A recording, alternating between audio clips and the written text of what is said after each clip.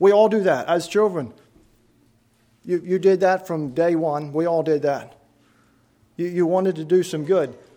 As you get older, you kind of want to do some good to earn some brownie points. And I don't know if that ever leaves us as men. We kind of tend to do that with our spouses. Sometimes we have that tendency that we do certain things to earn some brownie points. We want to do good to earn something. That's our human nature. That's our tendency.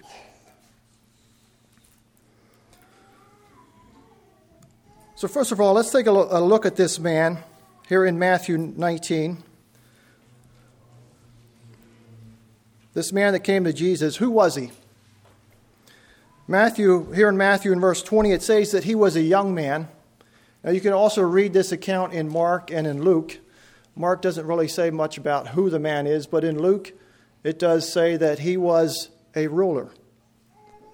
And all three of the Gospels we can read in the account of this story, we read of that he had wealth. He had lots of possessions. So we call him the rich young ruler. He was rich, he was young, and he was a ruler. And he comes to Jesus and he asks here in verse 16, "Good master, what good thing shall I do that I may have eternal life?" And if you notice in verse 17, Jesus responds, and Larry had alluded to this already, how Jesus responds and he tells him to keep my commandments. If thou wilt enter into life, keep the commandments. So why didn't he go and just spell out how the plan of salvation or the gospel in a nutshell? He just said, keep the commandments and you're going to live.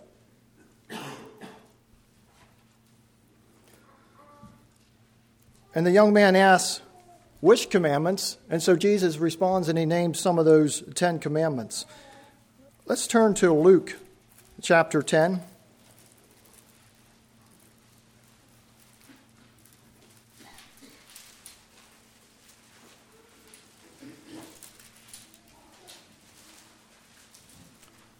Luke chapter 10, verse 25 there. I want to look at the few verses here, 25 especially through 29. Here is another story, another account of a certain lawyer, and he comes to Jesus here, and he asks the same question. Verse 25, "And behold, a certain lawyer stood up and tempted him, saying, Master, what shall I do to inherit eternal life? And he said unto him, What is written in the law? How readest thou? Here Jesus asks the question back to him. And the man, and he answering said, Thou shalt love the Lord thy God with all thy heart and with all thy soul and with all thy strength and with all thy mind, and thy neighbor as thyself. And he said unto him, Thou hast answered right. This do, and thou shalt live. But he, willingly to justify himself, said unto Jesus, And who is my neighbor? And then you have the parable there of the Good Samaritan. But I want us to notice especially that he asked the same question, and basically Jesus gives the same response as he did to the man in Matthew. Keep the commandments, and you will live. Sounds doable, doesn't it? Or does it? Keep the commandments.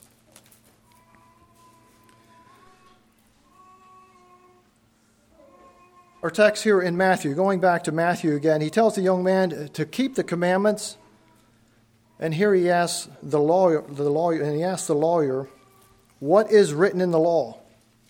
And the man there in Luke, he responds with the two greatest commandments. He knew what to answer.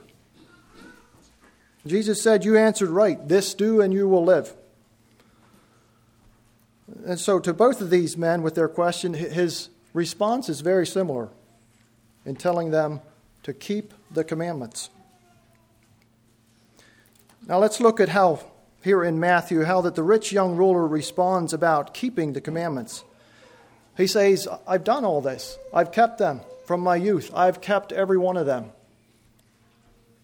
And then he says, What lack I yet? I think on the outside, for this man, it would appear like he had it all together. He was young, he was rich, he was wealthy. And so he had it all. What more could he want? And he kept all the commandments. These commandments that Jesus listed, he kept them, or so it appears. And yet his question reveals that he senses that there is something missing.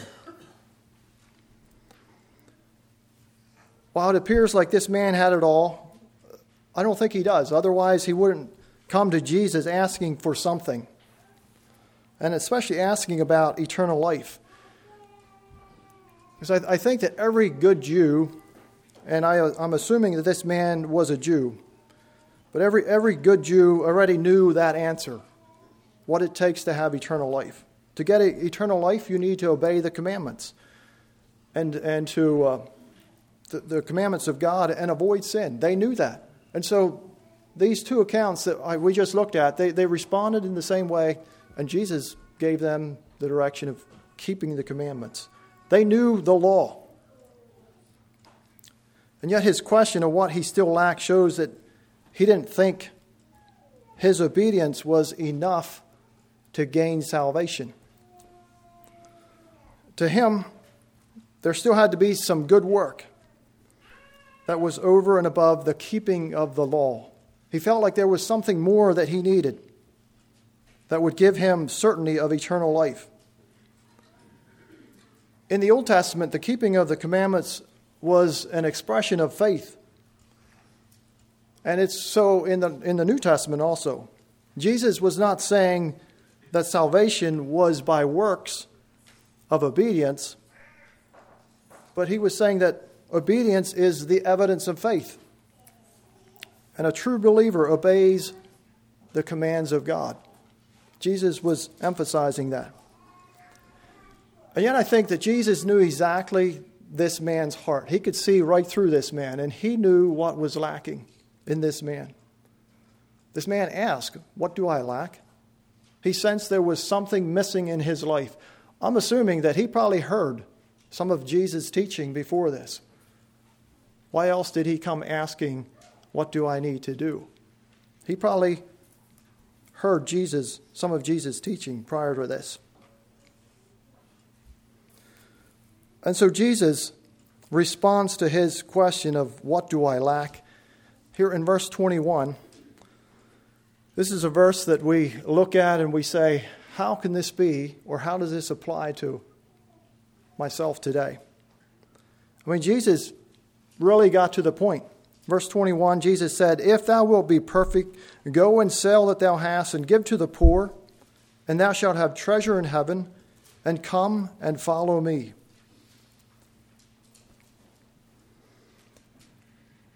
I mean, I look at this verse and I think this is a big order. Is this really what I need to do? Is this really what it means? It says here, go sell. He tells the man, go sell all that you have. Maybe it doesn't say all. It says, go and sell that thou hast, and give to the poor, and thou shalt have treasure in heaven, and come and follow me. So here he's getting a little deeper. Before he said, keep the commandments, and you're going to live.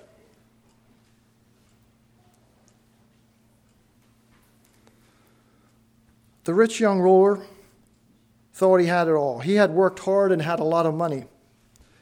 And I think he kept God's laws faithfully. He said he did.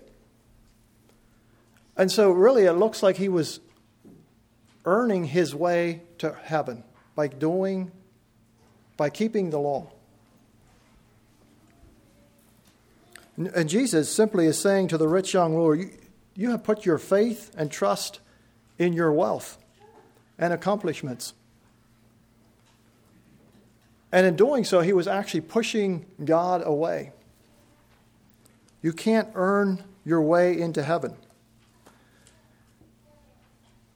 And this story of the rich young ruler here, and it ends, it says that the young man, verse 22, but when the young man heard that saying, he went away sorrowful, for he had great possessions.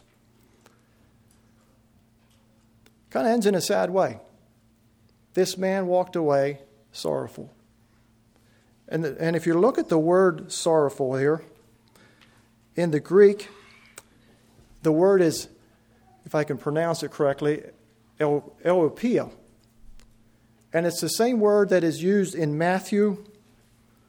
When Jesus was in the Garden of Gethsemane there in Matthew 26:38, that same word is used there.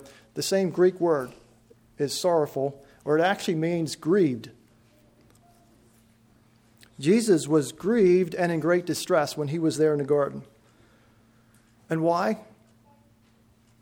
I think it was because he knew that he knew what he was going to face. And he knew he was about to experience separation from his Father for the first time in eternity. I believe that Jesus knew that. And so he was losing his core, his identity, and his very self. When Jesus called this young man to give up his money, this man started to grieve. He was sorrowful. Think about where his identity, what his identity was wrapped up in. It was wrapped up in his possessions and his wealth. And when Jesus touched on that, it grieved him. And he walked away a sorrowful man. Kind of a sad ending to his story. That's all that we know about his life. And maybe he came to know the Lord Jesus later on. We don't know that. But this is where it ends about this man. And so I think that the problem is here, one of the problems with the rich young ruler is where he placed his identity. It was in his wealth and his possessions. He didn't need the grace of God. It was wrapped up. He had it wrapped up in his own possessions and his wealth. He could provide for himself. And so what Jesus was doing here was simply, he was revealing to him where he had placed his identity. And he left a sad man. He walked away sorrowful. He was grieved. It cut to the heart. Jesus got to the heart. And I want to notice after the rich young ruler leaves, Jesus turns to his disciples and he says, and notice what Jesus says there. In verse 23, then said Jesus unto his disciples, verily I say unto you, that a rich man shall hardly enter into the kingdom of heaven. And again I say unto you, it is easier for a camel to go through the eye of a needle than for a rich man to enter into the kingdom of heaven.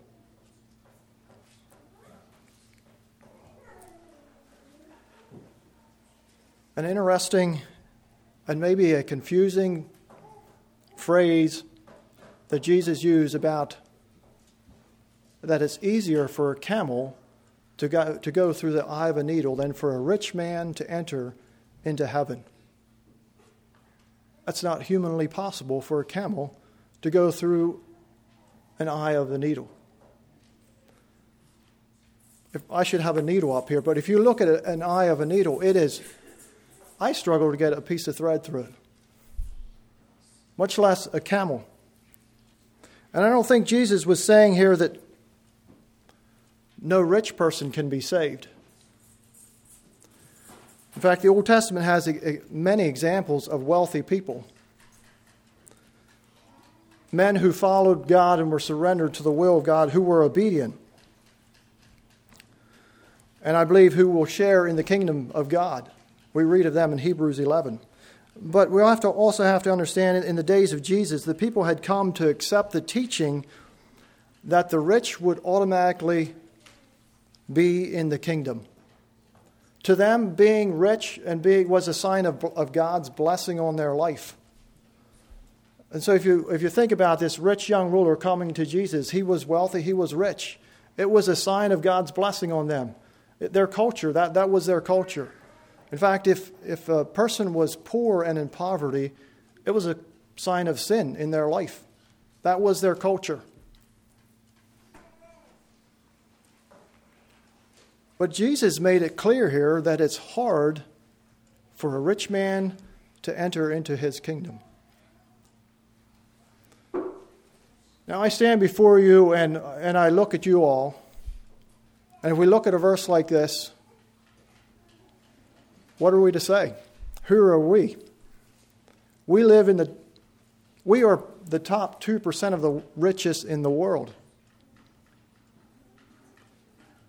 Think about this phrase. It is hard for a rich man to enter into the kingdom of God. It doesn't say you can't, but it does say it is hard. And then he uses that phrase about being impossible, or the camel. It is easier for a camel to go through the eye of a needle than for a rich man to go into the kingdom of God, to enter into the kingdom of God. And this saying compares, or from what I understand, I've never been to Israel, but from what I understand, if you go over there, the tour guides will take you through, and I didn't verify this with anyone. Some of you have been there, but from what I understand, tour guides take you there, and they will show you a place where they use this scripture or this illustration of the camels going through a smaller gate in a bigger gate. Have any of you seen that or been shown that when you were in Israel? I'm just curious. We have one? So, I don't know if this is true or not, but I found this fascinating in studying this, that a lot of people actually dispute that. Because people kind of take this passage and they say that this is what it's referring, or it's referring to a smaller gate in a larger gate. And this is where the camels, if they would kneel down far enough, and they could crunch their way through there. There's a lot of dispute to that, and a lot of people would say that that's very little evidence of that. So I'm not here to say whether that's true or false. But I would challenge us. I think if we just take it as Jesus said, the eye of a needle, that it's impossible for a camel to go through it, or it's easier, he said, for a camel to go through an eye of a needle. Humanly speaking, it's impossible. Absolutely impossible. And it's the same way spiritually. It is absolutely impossible for us to enter into the kingdom of God without Jesus.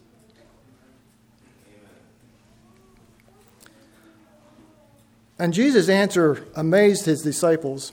It went against their thinking of the day. And so they said, well, then who can be saved? If this man here can't be saved, who can be? And Jesus does give some comforting words there. Verse 26, but Jesus beheld them and said unto them, with men this is impossible, but with God all things are possible. And praise to the glory of God. All things are possible. It is possible for you and I to enter into the kingdom of God. All things are possible with God.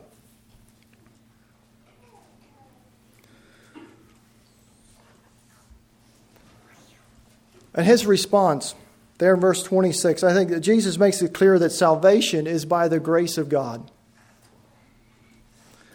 With man, this salvation for everyone is impossible. But with God, all things are possible. In other words, God is a God who specializes in the impossible. History reveals that. God is a God who specializes in the impossible.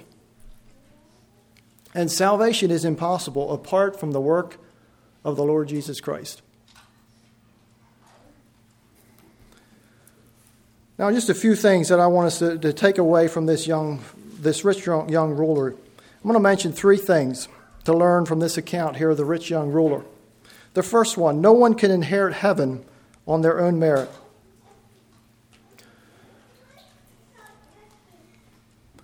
We're all tempted, or maybe I say we. I should maybe just say I think I'm often tempted to place my hope and trust in something or someone other than God. That's a temptation that we face. For the rich man in this story, and many of us today, it was money and good deeds that this man was focused on. He had his focus on that. He thought by having enough money and being good enough, he could earn salvation. But he couldn't. Jesus made that very clear that he couldn't. And it's the same way for us. We can't either. A camel cannot go through the eye of a needle. Humanly speaking, that's impossible. And we cannot earn salvation. And yet with God, all things are possible.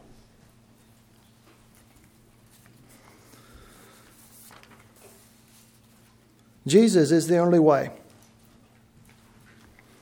John 14:6 brings that out. Jesus was trying to get this rich young ruler to see the dire condition that he existed in.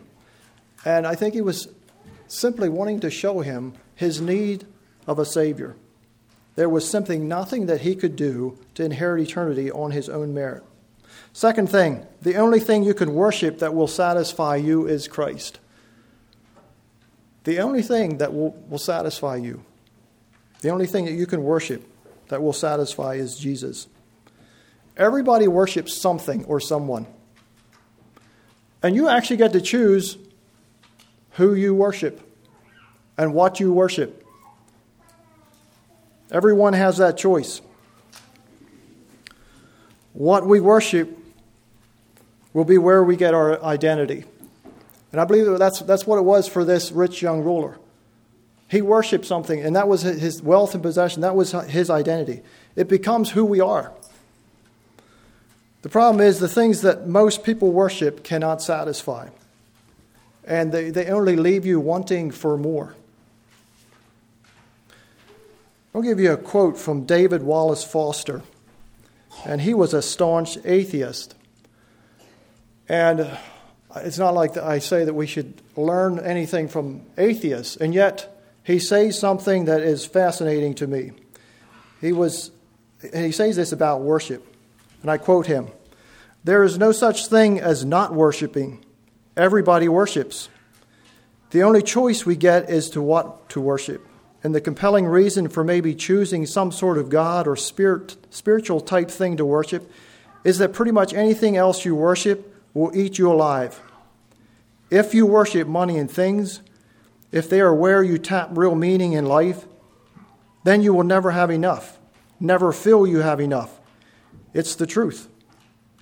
Worship your own body and beauty and sexual allure, and you will always feel ugly. And when time and age start showing, you will die a million deaths before they finally plant you." End of quote.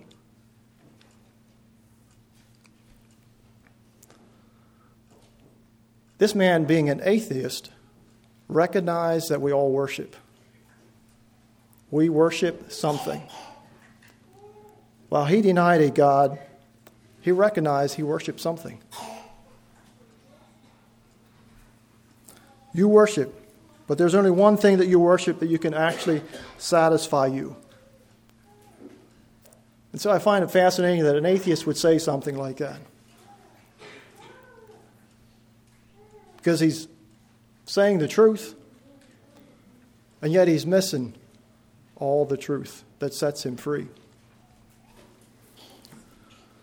The rich man worshiped his wealth and his ability to earn his way.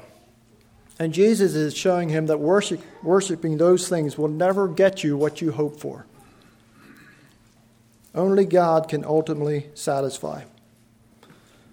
The third thing is Jesus offers a better way to live. But it will cost you, and it might hurt. Jesus offers us an invitation to a better life. Life the way that it intended to be that it's intended to be lived.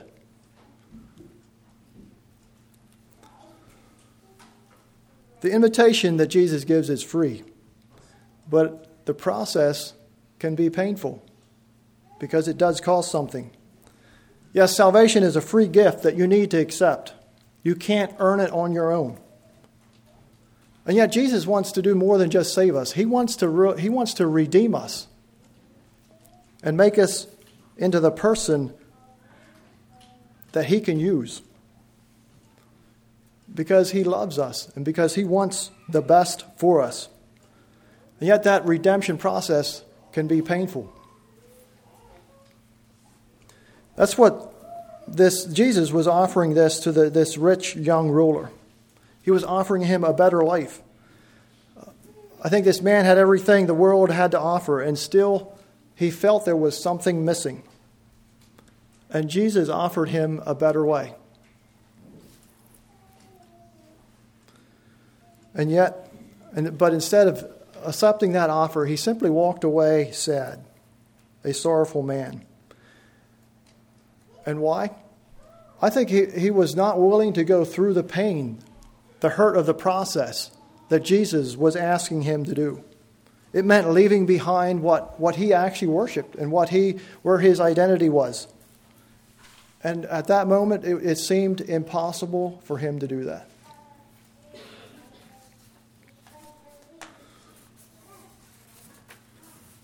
And so I wonder how often it is that way for you and I. Jesus doesn't just want to save you. He wants you to experience life, and life to the fullest. And yet that process can be painful and difficult at times. And so at times, I think we need to recognize that Jesus may be taking us through a painful process in order to get to the place where he wants us to be the person that he wants us to be.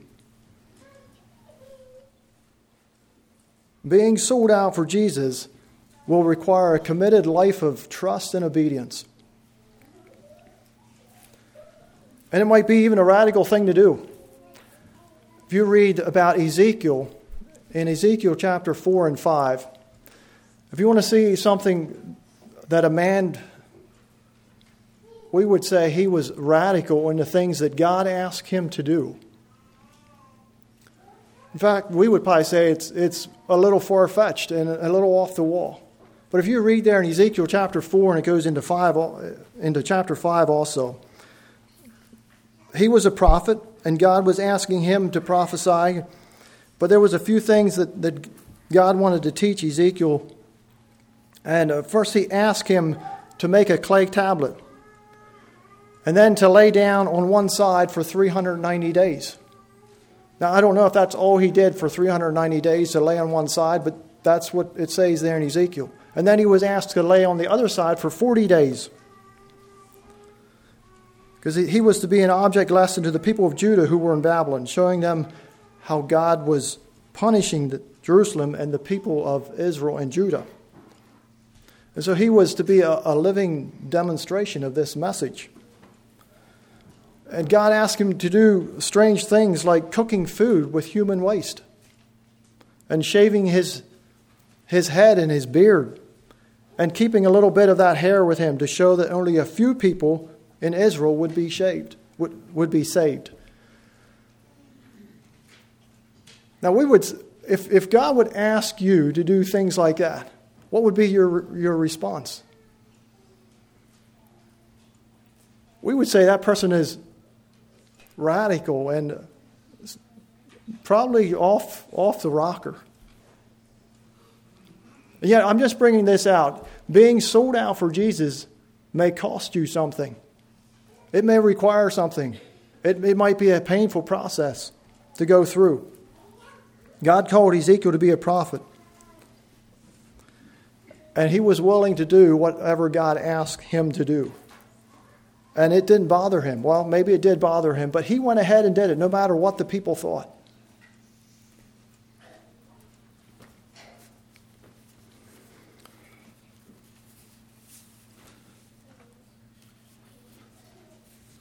I think far too many people want to earn their salvation by doing a few good things and then go on living their life mostly as they please.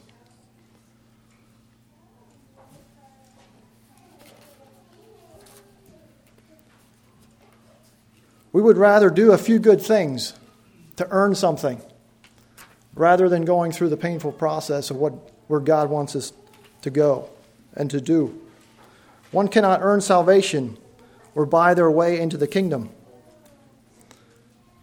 But we need to be willing to give up everything in order to totally devote ourselves to God and obey Him. And I believe the rewards for doing so far outweigh the sacrifices. And what one person needs to give up or sell out in order to follow Jesus will look different than what God is asking of someone else. And so the question I ask myself and all of you, what do I need to sell out? Or what do I need to sell or get rid of in order to be sold out for Jesus? What is getting in the way of being fully committed and surrendered to following Jesus? What is keeping me from having eternal life? What is that one thing that God is asking you to get rid of? Because it's keeping you from that. And it might be something different than the person sitting next to you. For the rich young ruler, it was his wealth and his possessions. And the list could go on of what that might be for some of us sitting here. Maybe it's the love of money. Maybe it's work, being too busy and not having time for the kingdom work, or even for your family. Maybe it's friends, having the wrong kind of friends. It could be broken relationships. Maybe it's misuse of time or leisure time. The things that we do, the things that we watch, the things that we listen to. What is keeping us? What is keeping you? What is keeping me from eternal life and experiencing what God really wants you to have? Or maybe it's neglecting to read God's word and following and keeping his commandments. And so I wonder, if you were to ask Jesus the question that the rich young ruler did about his eternal life, if you would ask Jesus that, if I were to ask Jesus that, what would he say? What would he say about my life? And then, how are you going to respond to that? The rich young ruler walked away sad, a sorrowful man. So I want to challenge us this morning. How are you going to respond when God puts something, when he points something out in your life? How am I going to respond to that?